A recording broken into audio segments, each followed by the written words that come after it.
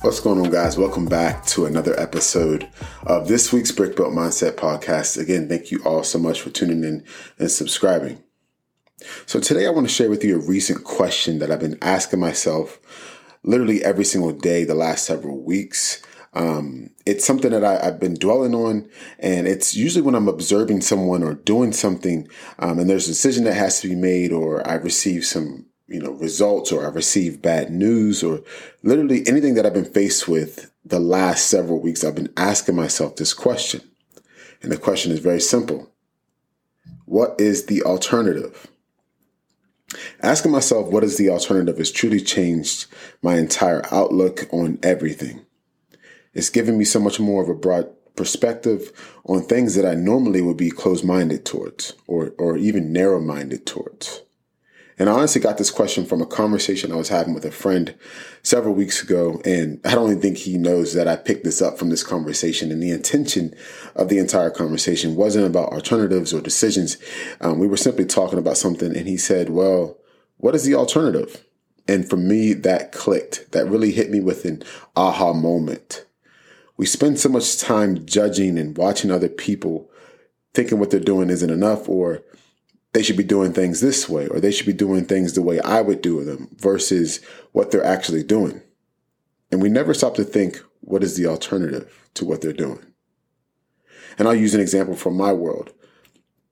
The alternative to going to the gym every day, people, when they're in the gym showing up, I know I'm from a coach standpoint, I usually am quick to judge or to check their form and to see what exercises that they're doing, if they know what they're talking about, or if they have experience. And if you're a coach out there, you're a trainer, this is something that you normally do because you spend so much time in the gym and it's almost like a part of the job. But what I recently have done is looked at it from a different perspective, from the alternative. And I was in the gym the other day and I was watching somebody doing one of their movements, and I was wondering why they weren't exerting themselves more, or why they weren't exercising harder, or why they weren't doing the proper form. And it's crazy because in that moment, I simply heard a voice in my head said, what is the alternative? And I started to list all the different things in my head of what they could be doing as I sat there in the gym.